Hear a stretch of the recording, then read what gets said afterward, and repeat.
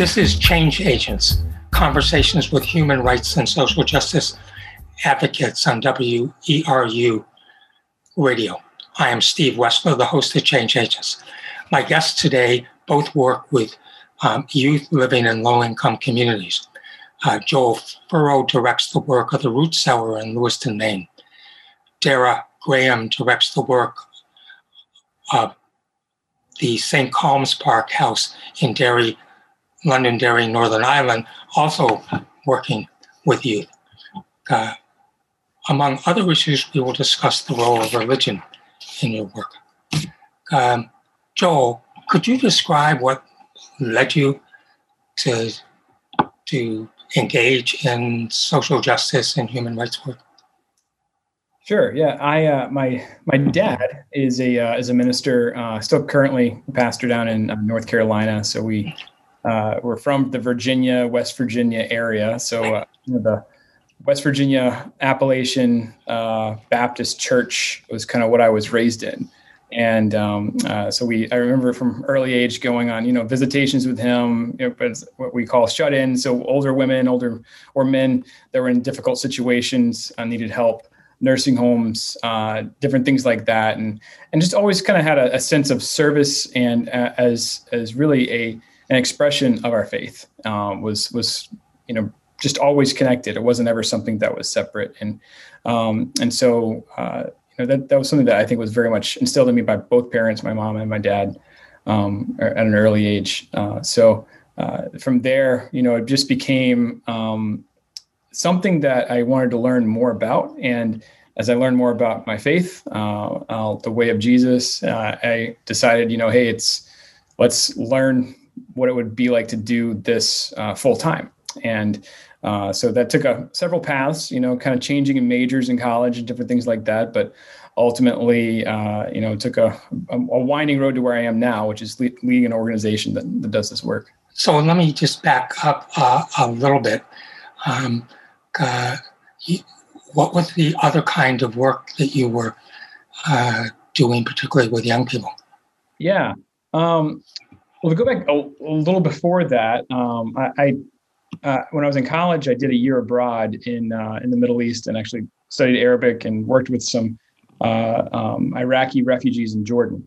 This is in 2006, 2007. And are you fluent? No, not even close. I can tell a few. I was able to tell a few jokes when I left, and I could survive. If you drop me into back in Jordan or Iraq right now, I could order at a restaurant and make some small talk and then be exposed about my accent's pretty good, is what I'm told. My Arabic accent's pretty good, but then within about 3 minutes, I'd be pretty exposed as not fluent at all.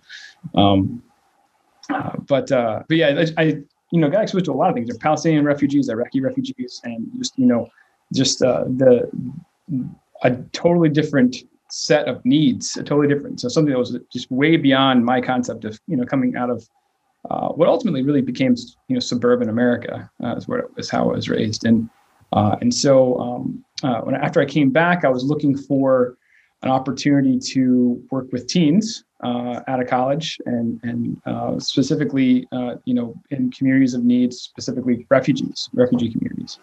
I started working with a group of teenagers in Atlanta, in Clarkston, and I was an internship right out of college with a group called Friends of Refugees, really amazing community of Bosnian, Somali, Sudanese, and just an incredible diversity.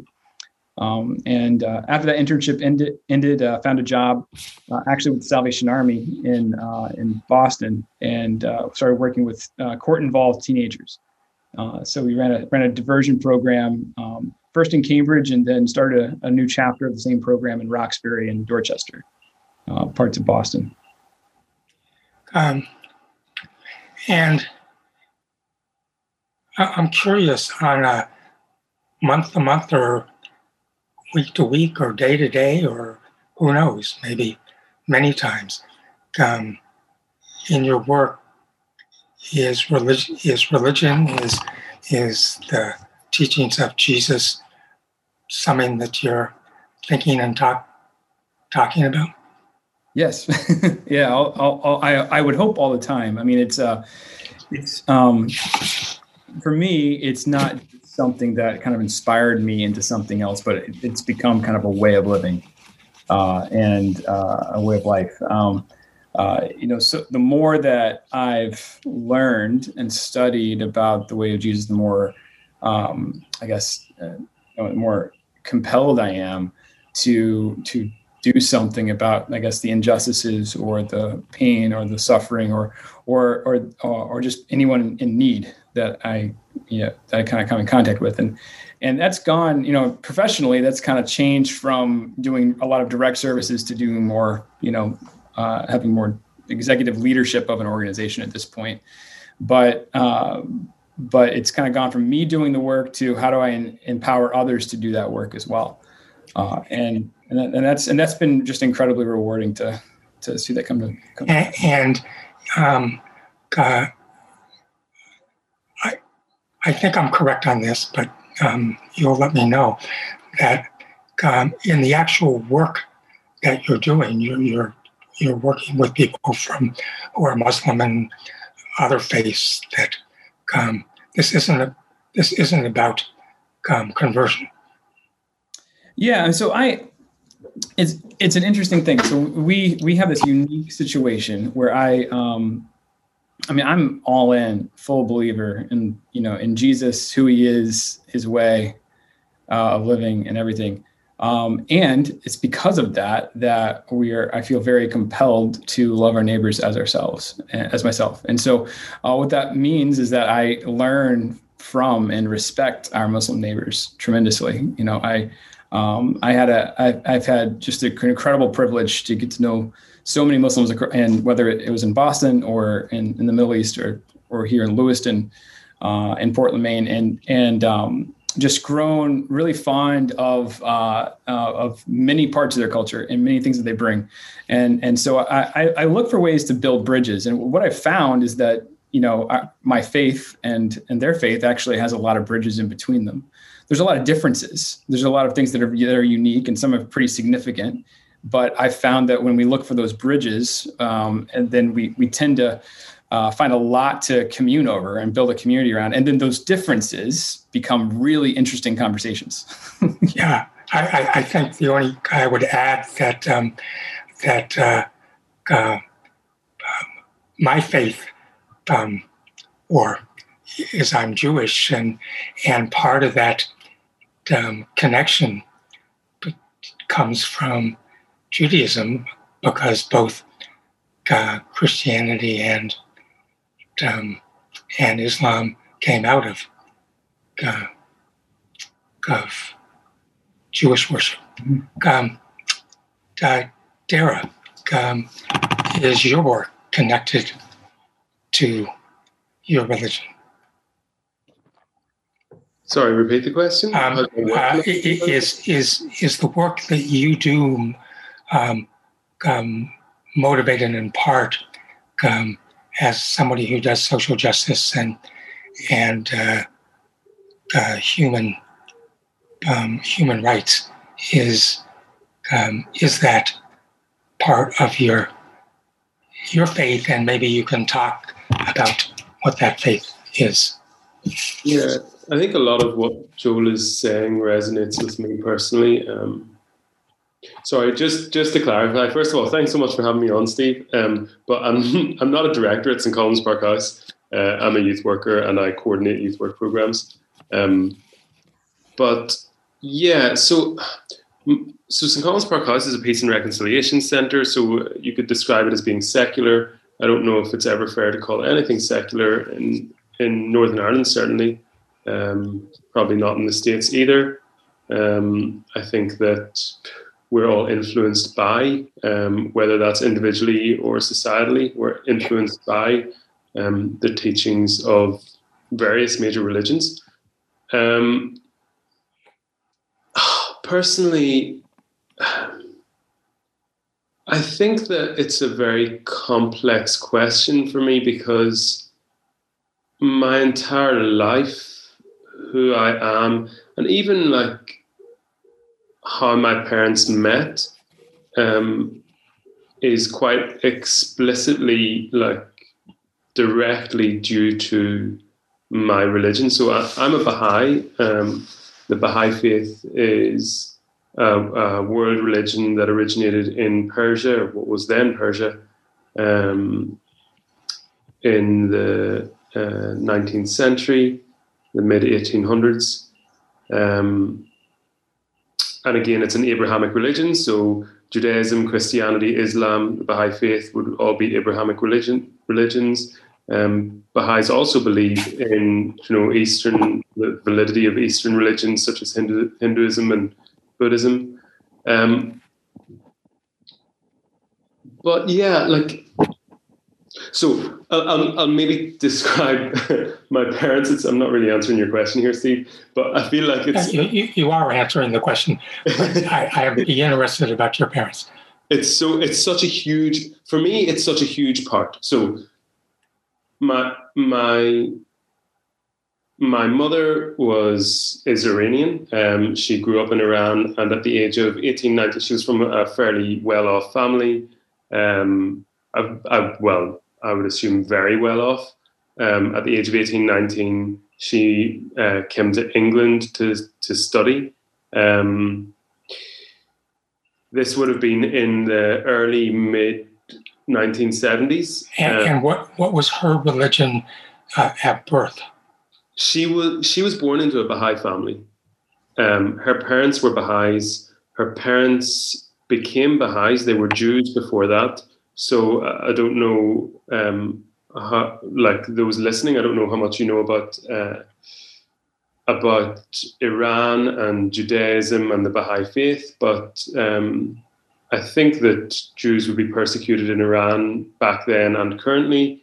I know that Baha'is were persecuted in Iran back then, not massively before the revolution, but it was difficult for them before the revolution. Then when the revolution happened in 1979, basically my mum was in England, her parents were over visiting, and while her parents were visiting, her dad got a call from his brother saying, there's no reason for you to come back to Iran.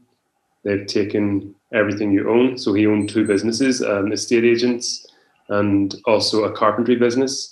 And he lost both of those businesses, and all of his personal property was lost in the revolution in 1979, January 1979. I don't know. Yeah. I don't know whether it was lucky or unlucky that he was in England at the time. It meant that he got to live. I don't know what would have happened otherwise. But he became a refugee and never really wanted to be in England, never had any affinity with England, never had any desire to learn English other than to get things done. Just really, really didn't want to be there. And what about your father? So you rewind back a little bit. My dad was about 18 years old, living in Northern Ireland at the height of the Troubles in Northern Ireland. He was in university, just gone to university, and was quite an active peace activist. And one night he was in the pub. I don't know why he was in the pub making a poster for a peace rally, but he was in the pub making a poster for a peace rally.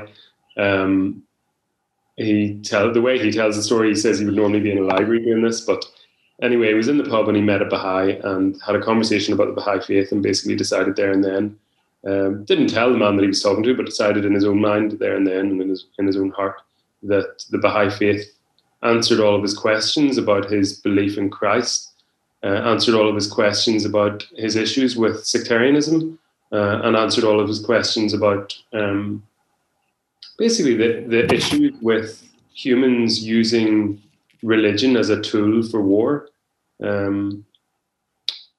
And within a couple of weeks then, he started getting more involved with the Baha'i community and became a Baha'i, or declared to others that he'd become a Baha'i. I think when he tells the story, it was right in that second. So my parents then met about 10 years later, but it was due to their belief in the Baha'i faith and due to my mum's persecution due to being a Baha'i that they met.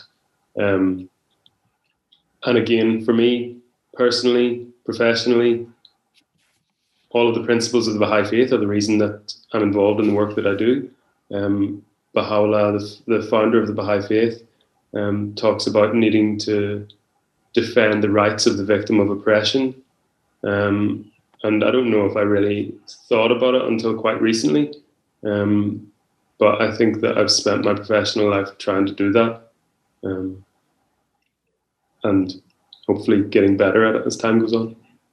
And I'm interested in your work. The same question I asked Joel. Does your faith sort of come into your mind at various times when you're doing work, and if so, how and why and what? Yeah, in my mind, certainly. I feel like, so my entire training in terms of youth work came from the Baha'i Faith. Explicitly, not so much. And I don't know to what extent I would be comfortable talking about God. Doesn't really come up. Certainly, if I was asked, I would be very comfortable talking about my perspective and my religious beliefs as an individual. It's never really happened.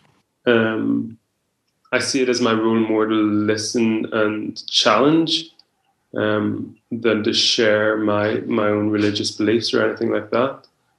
Separately, Baha'is aren't allowed to proselytize. So I'm sort of careful about how much I share. Like, I know that I'm in a position of power, and I think it's important for those in a position of power to be true to whatever their purpose is in their role.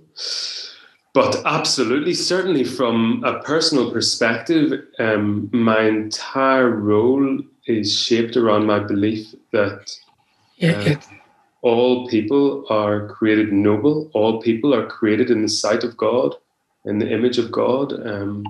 All people have a purpose in life, which is to develop spiritual qualities, to develop themselves, and to improve the world that they live in. And this, what I'm talking about now, the idea of developing yourself and the world that you live in, this is referred to in the Baha'i youth work that I was involved in, that I'm not currently involved in, which is disgraceful. It's referred to as the twofold moral purpose, that while we improve ourselves, we increase our capacity to improve our surroundings. And as we improve our surroundings, we develop spiritual qualities that bring us closer to God. And these two things are inextricably linked. Well, thank you. I mean, I'm struck by some of the similarities, and I would add as a similarity for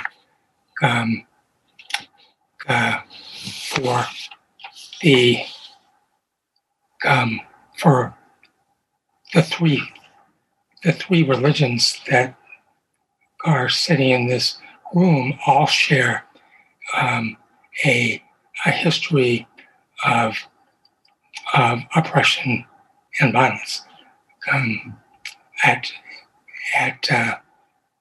Well, one could say at this time, but in fact, it's probably been at every time at some point.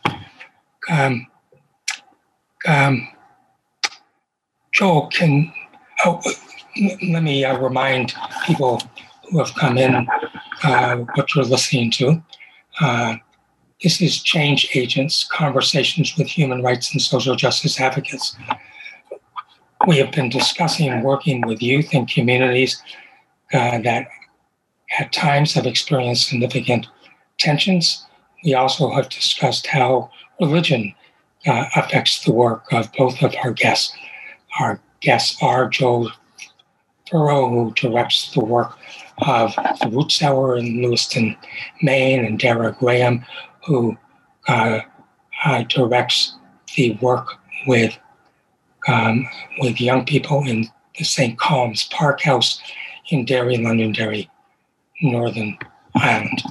So, Joel, what's the work that you are doing with youth? Yeah, so the Roots Cellar has a mentoring program that is fairly broad in its scope. We work with kindergartners all the way up through 12th grade. But the real the interesting thing about the way we do that is through peer mentoring, and there's a lot of we mentor teenagers who also help us mentor the younger kids, and that's one of the ways that we really I think start to kind of allow for these kids to grow up with seeing someone that looks like them and in these really positive and places of power within an organization, and so. The teens that we work with are not just people, not just participants in a program. They're also people who are also individuals who are part of our organization in a unique way. They're actually paid in many cases. We have a decent size. It's scaled up for us. So about this summer we have about 22 teens that are from our local neighborhood that are effectively employed by the Root Cellar. So they're working with us on a number of fronts, including a lawn care business, which is kind of a small business experience for them for the summer. So it's not just working, but it's also learning what it means to run a business and work with how to provide customer support. So the whole kind of soft skills on the job side. And then they're also working as leaders in our summer day camp with that serves about 90 kids in Lewiston, and then we have another 50 kids in Portland. And in terms of the ethnicity or race of the young people who are working, how does that break down? Yeah, so increasingly, it's primarily Somali, and the Somali community, kind of hails from multiple East African countries, but primarily Somali in ethnicity. And then we also have a decent number of Congolese and Angolan kind of representation, and normally a couple of kids that look like me, and that makes sense. A couple of white kids that are from the community as well, and so that's a really the Tree Streets neighborhood, and then the East Bayside community in Portland. Our target community in general tends to be more East African in terms of like that's who's accessing our services and who's part of our community. So it's not necessarily intentional, but it's definitely a reflection of who lives in the direct area. And the Somali youth are probably almost 100% Muslim, and the African youth could be a mix, but many of them are Christian. Yeah, so the Angolan and Congolese are typically, at least nominally Christian. If definitely that's definitely a cultural norm, I'd say, versus the Somali community is almost entirely Muslim. Yeah. And sorry, do you mind if I just ask a question here about the specific work that you're doing? So you're describing this peer mentoring program, and you're describing basically employing these 22 young people to run various things or to be involved in various things in the organization. But what is the effect of that work on those young people? So obviously there's a benefit to the organization, there's a benefit to the community, but what's the effect of that work on the young people themselves when you see them take on those peer mentoring roles? So that's really, I think that's really the heart of the work that we're doing. So specifically, it's grown. It's gone from just, how do we have enough staff to run this larger scale program? That was kind of like, that was a few years ago. And then we've kind of added a few elements. And then this year, I think we're really firing on all cylinders in a lot of ways. If you're a part of what we call Lou Crew in Lewiston, it's the name of the Lou Crew Teen Work Experience is the name of the program. And if you're part of Lou Crew, you are experiencing, effectively 35 hours of a combination of things. There's real work responsibilities built into this in various kinds of ways. But there's also electives and different things they're learning. So it's anything from, so there's some basic leadership development. There's soft job skills in this program that we have called Powered for Life. There are They've done a psychology 4-week elective, kind of just doing some basic, let's think about your mind and let's think about like decisions that we're making, so helping a teenager develop a more mature brain, constant struggle. There's a various other things. I mean, we're doing like a home ec thing. So just teaching how to cook, making meals, and some other basic life skills. There's a big part of it is also financial literacy. And so receiving a check weekly, we've had some interesting experiences lately where we've had a few kids, they get a check from us and they'll add a 1 in front of the, say it's a check for $50, they'll add a 1 in front of that and try to make it a check for $150, or they'll make a 5 into an 8. So a 50 becomes an 80. And so there's these mistakes that are made in this first time job experience that I think are really, really valuable. You work for anybody else, you're going to get fired immediately, that type of thing. You add a couple zeros to that and you're looking at prosecution for sure, and they get to make that mistake with us. And so that's an opportunity for, what's another bedrock of our programming, which is restorative justice practices in this community sense. And so they're making a mistake with us and we get to work through that and learn from it and help them. And then we go from, just a program that they're part of to previous work history, to, potential to kind of an advisor for the next step and, a real advocate for them. And Joe, I believe you told me that you keep your young people. You don't, when they do something that is inappropriate, as you've just described, you don't say, "Okay, God, there's the door." Yeah.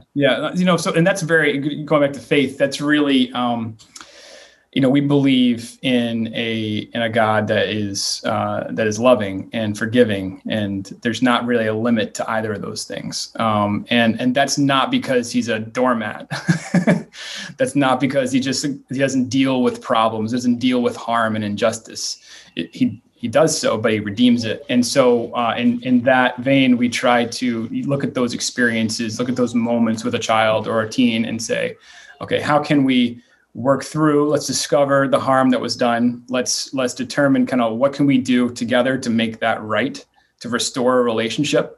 In many cases, to maybe it's, fixing a broken window that's been, or, there's now a hole in the drywall, so sometimes it's literally fixing something. Sometimes it's working through forgiveness with another child, or many times a staff person. And then how do we work through forgiveness, and kind of at the root cellar, it's reflecting God's forgiveness in many cases. And so and that's really what we're trying to ingrain. That's why I say that hopefully it's everything that we're doing in a lot of ways, because we're trying to follow in that way. And it's really impressive. It's an incredible team. I'm just, again, the guy who gets to tell the story. I'm the guy who has time to jump on an interview at 3:30 instead of working with. I'm not doing the restorative practice right now. I'm talking to you about it. So those are the real people. Yeah. Well, the leader is important. Darrow, can you talk about your work and to what extent the tensions between Catholics and Protestants affects the work you do, if at all? And doing that in 22 seconds. No. Okay, perfect. So I had a conversation this afternoon with 3 members of staff on a program where they started this evening. So I was delivering training for the staff, and we were talking about what are the problems in the world around us, what are some of the solutions to these problems, and then the program is called NCS. It's the hoodie I'm wearing. Wait. You can't see my hoodie on the radio. What a pity. And then what does NCS do specifically that can link in with some of the solutions to these problems? The 2 of the 3 members of staff, so one of the members of staff is a qualified youth worker with her degree in youth work and her professional qualifications. The other 2 members of staff are young people who came through the program a number of years ago, one in 2017, one in 2018, 19. And so these are young people aged 18 and 20-ish. And in that entire conversation, where we talked about things from capitalism to climate change to social inequalities and extremes of wealth and poverty and problems with government policy, all these sorts of things. Not once in that conversation did anybody mention sectarianism. Now, that's impressive. One of those, the young man aged 18 is from a Protestant family. The young woman, and from Ballymoney, which is a very Protestant area. The young woman aged 20 is from a Catholic family, from an area just outside Derry, Londonderry, which is actually in the Republic of Ireland, not in Northern Ireland. So we sort of have a funny situation here in Derry, Londonderry, where a lot of the people who work here, who go to school here, whose lives are here, they actually live across the border in the Republic of Ireland. For them, it's one place. For me, actually, it's one place. I look out my bedroom window and I'm looking at the hills of Donegal. They're 5 miles away. They're the Republic of Ireland. But anyway, the point that I'm making just is that in this conversation, when these young people and this other member of staff were reflecting on the issues that surround us, sectarianism was not the main one that it wasn't mentioned at all. Does it come up with it does youth? come up, and it is a massive problem. A lot of the time in the work that we do, because we're focused on solving problems, because we're focused on identifying and then dealing with things, a lot of the time we don't, or the young people don't choose to focus on sectarianism because they see it as something it's a problem that belongs to older people. It's a problem that belongs to their parents' generation and their grandparents' generation. I don't know how much I agree with that in general. I certainly agree with it for these specific young people that are engaging with us. But there are communities, and there's a young person who was engaged with us a couple of years ago who had paint bombs thrown at his house because he appeared in a picture with Prince Harry. He's from a very, very Catholic, Republican, nationalist area, and it wasn't acceptable to the people in his community that he would be mixing with royalty, with British royalty. So we're talking about the Catholic community doing something very dangerous to the life of a young person who was also Catholic because he had a picture of Prince Harry. A picture was taken of him with Prince Harry, and because that was sort of publicly available, then he became a target. And the context of that picture being taken was peace and reconciliation work that he was involved in with a partner organisation of ours, Cooperation Ireland. So this happens, it exists, it's not something that we're pretending doesn't happen. But I do think it's important to recognise that for a lot of young people, I would say for the majority of young people in this city, sectarianism is not the big issue that it is for their parents' generation. They themselves don't feel it and experience it, even though we have this problem of the 7 versus 70 issue, where 70% of people who are polled in Northern Ireland claim they support integrated education. Oh, sorry. Did I not tell you that our education system is segregated? Oh, so if you're a Protestant, you're not allowed to go to school with a Catholic. And if you're a Catholic, you're not allowed to go to school with a Protestant. So 70% of people who are polled think that education should be integrated. Protestants and Catholics should be schooled together. But it doesn't change. easily. So the 70 versus 7 thing is that only 7% of the population here is integrated in terms of education.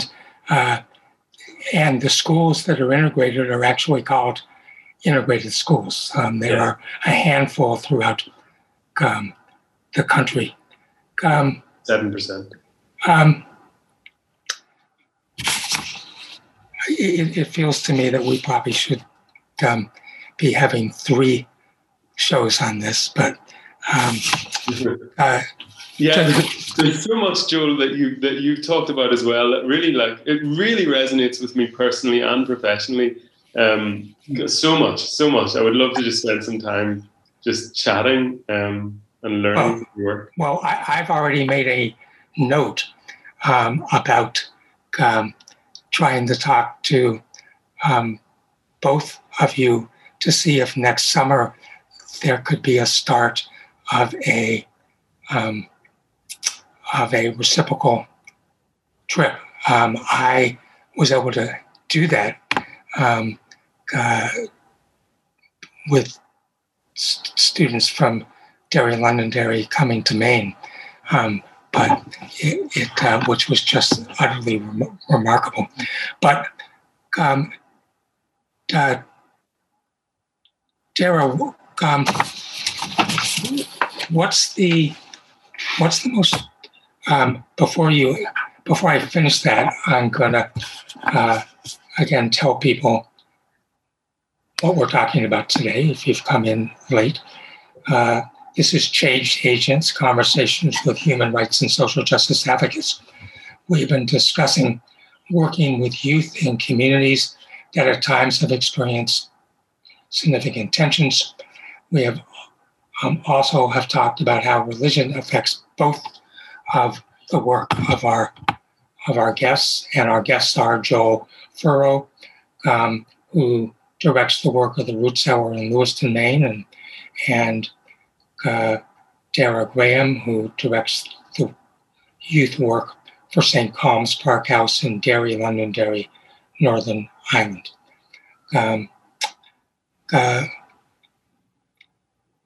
So what's the hardest part or most difficult part of your job? And maybe it's you can do it by one incident or whatever comes to mind. I think it's probably having to deal with safeguarding issues, having to deal with young people who are experiencing some sort of mental health crisis, or who are themselves sort of doing something to others that's harming others, where you have to protect others or protect the individual. It's really, really sad to see. Sorry, go ahead. Is this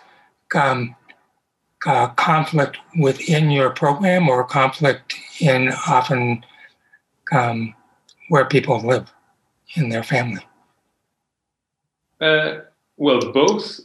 So just to be clear, that this is not something that happens a lot. This is something that has happened maybe 3 times, 4 times in the past 3 or 4 years. It's not something that I have to deal with a lot. But whenever you have to deal with individuals who are suicidal, or individuals who are causing harm to others or potentially causing harm to others, it takes a lot of energy, and that energy can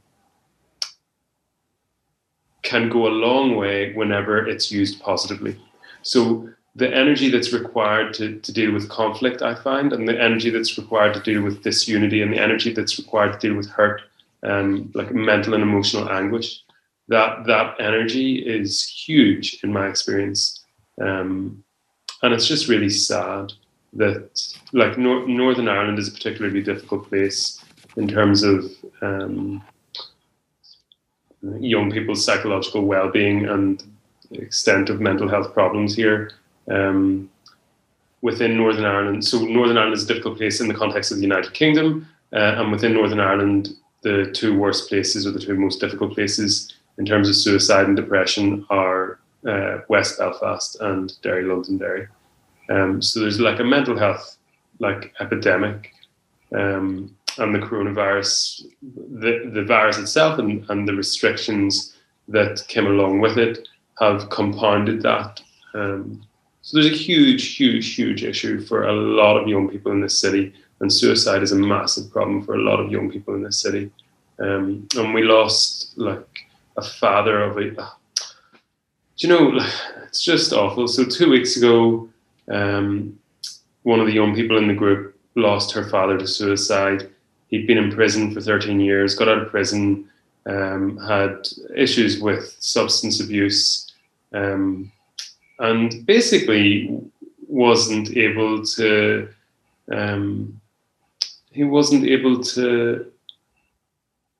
get back into the world that he lived in 13 years ago, and relied on whatever substances he was abusing, and eventually took an overdose and passed away.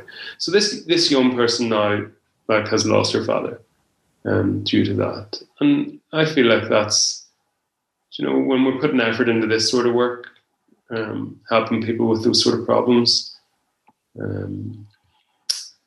it's a huge amount of energy that is much more efficiently spent dealing with things before they become problems. Yeah, but thank goodness that you're there.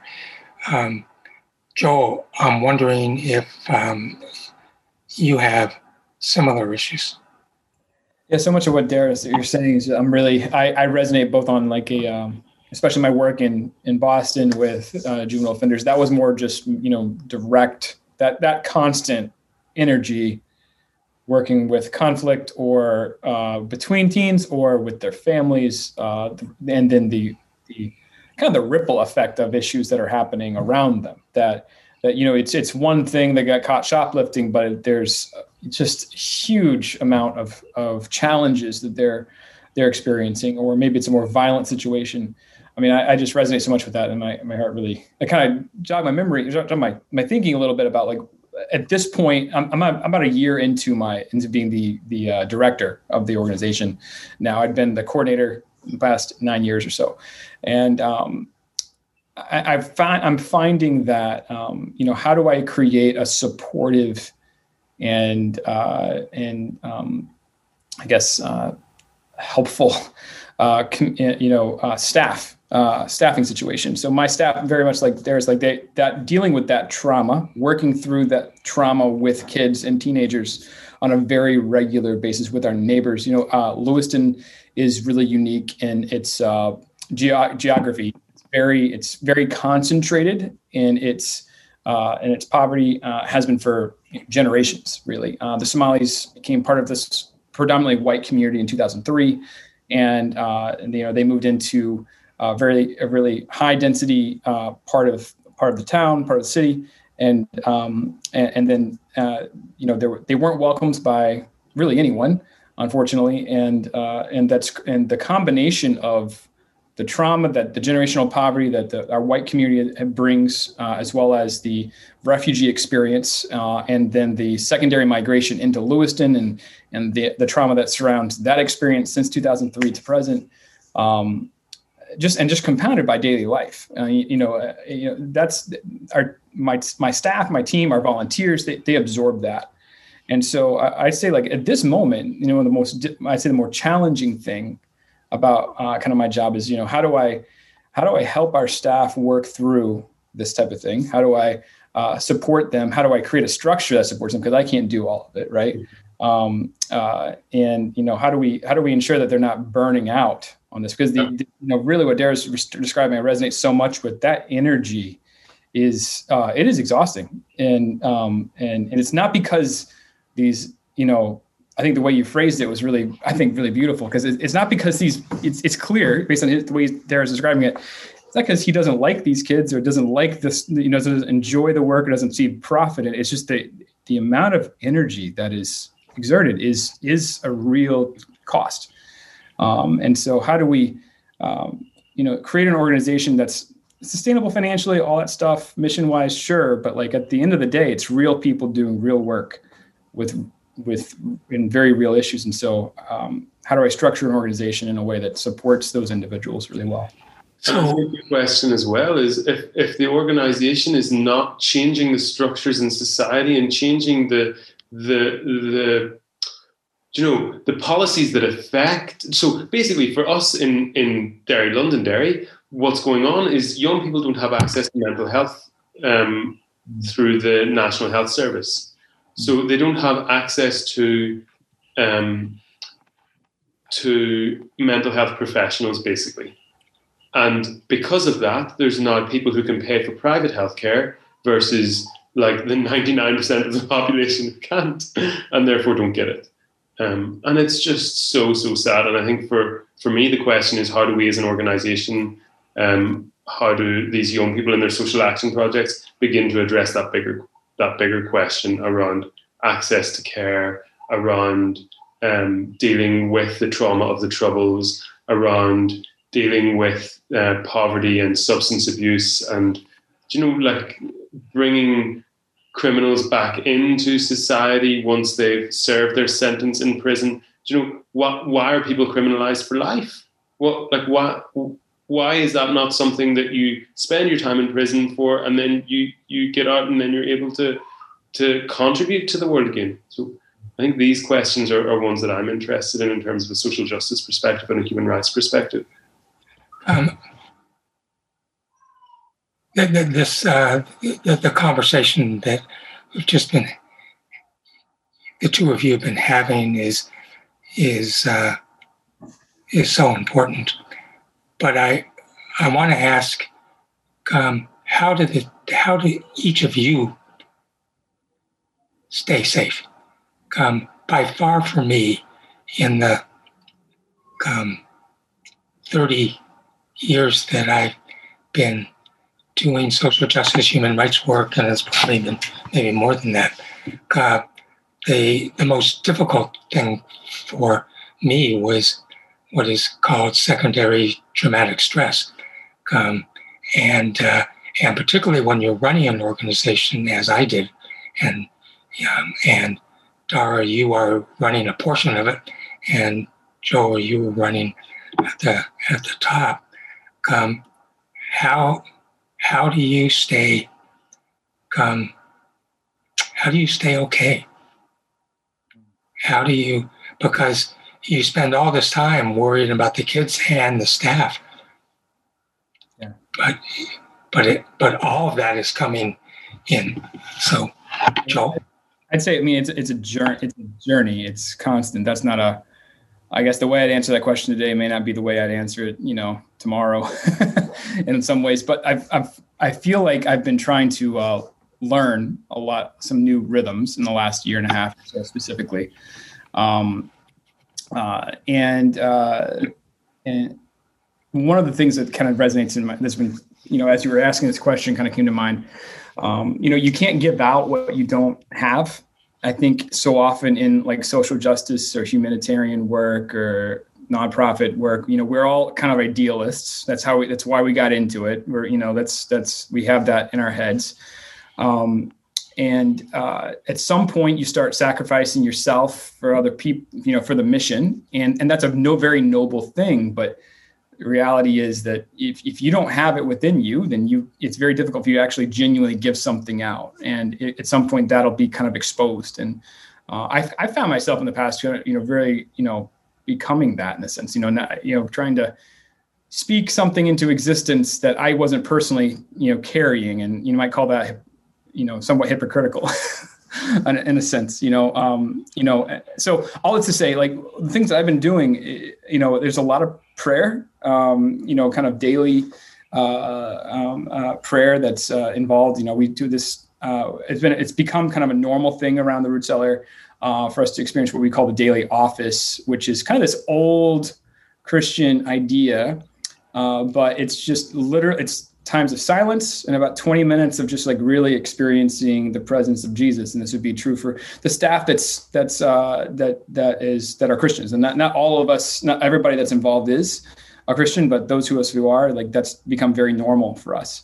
There's also, there's other things that I've tried to include, whether it's just, thinking about doing something more physical every day. Tried this summer, I've just decided to make our garden a big at home, kind of an important part of, a little bit more important part of my life than in the past. And I'm just kind of enjoying that. I'm not a gardener, I'm not a farmer, but I'm learning. My kids are into animals, and so we've gotten chickens and a mini horse recently in the last year. And so I've just, chose to see those things as, finding a lot of joy in that. And I'm finding that the more I lean into that joy that's kind of around me, the more I can actually give that joy out to others. And when I receive those kind of gifts from God and like directly around me, whether it's my family, my wife, my kids, these animals, I can, that translates to other people. I actually have something to give them, not just words, but actually something that's, hopefully legitimately part of who I am. Joe, as you were talking, nobody listening to this will be able to see this because you're not seeing the video, but your expression was of one of hope and compassion, and it was powerful. Thank you. Dara, what do you do to make sure you're not going to be the one who burns out?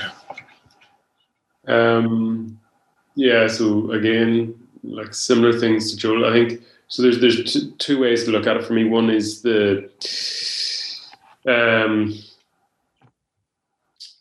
what do you do to keep yourself sane? And the other is a bit more like long-term, bigger picture, strategic. And so what do you do to keep yourself sane? I cycle to work. I spend as much time outside at work as I possibly can. St. Colum's Park House is in the middle of a 33-acre park in the middle of a city. The park borders a fairly large river, the River Foyle, and is surrounded by the mountains of Donegal, or on one side we have the mountains of Donegal. So it's a beautiful place, and spending time in nature is proven to be good for your mental health. Also, I'm fairly lucky because a lot of the young people are really interested in working in nature, whether that's planting or just building things in the natural environment. So I get to do a lot of that.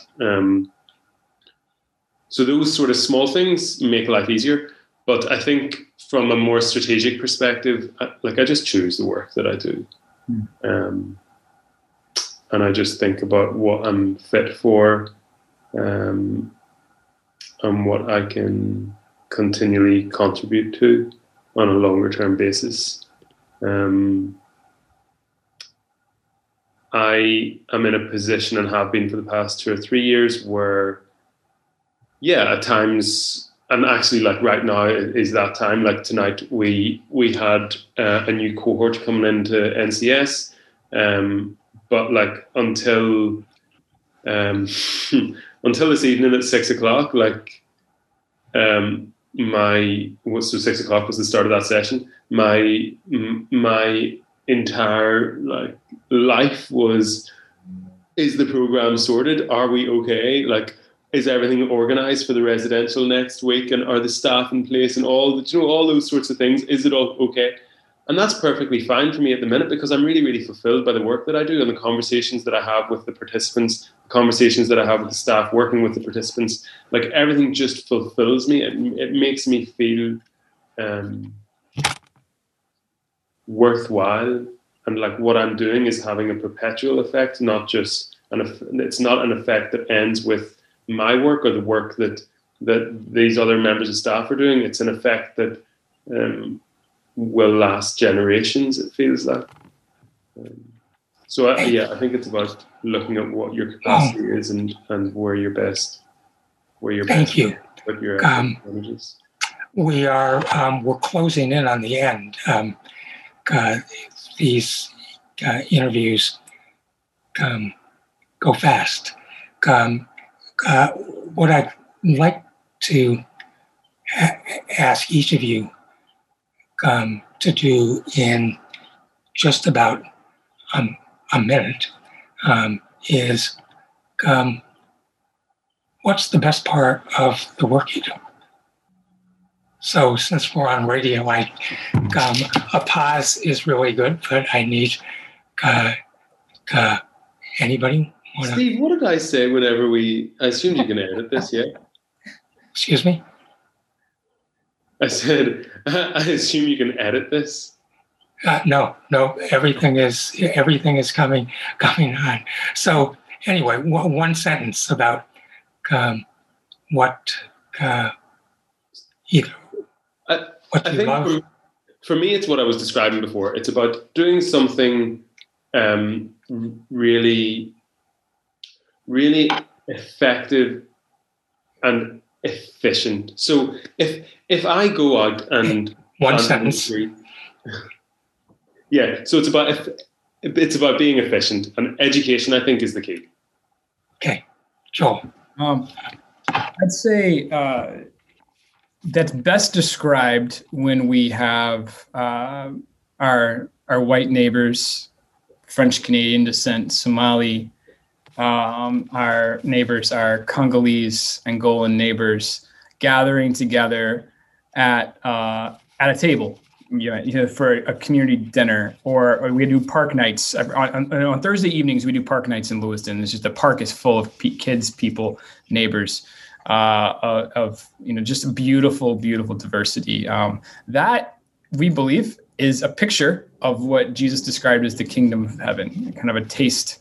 We're getting a taste of that, and so just honestly being able to be there and receive that is probably the best part of my job. It is a true blessing and honor to really be present for that. So, yeah. Well, thank you for the work that you do, for what I think has been a remarkable conversation, and I believe that the young people of Lewiston and Derry, Londonderry are in a safer and better place because of what you both do and your colleagues. You have been listening to Change Agents, conversations with human rights and social justice advocates.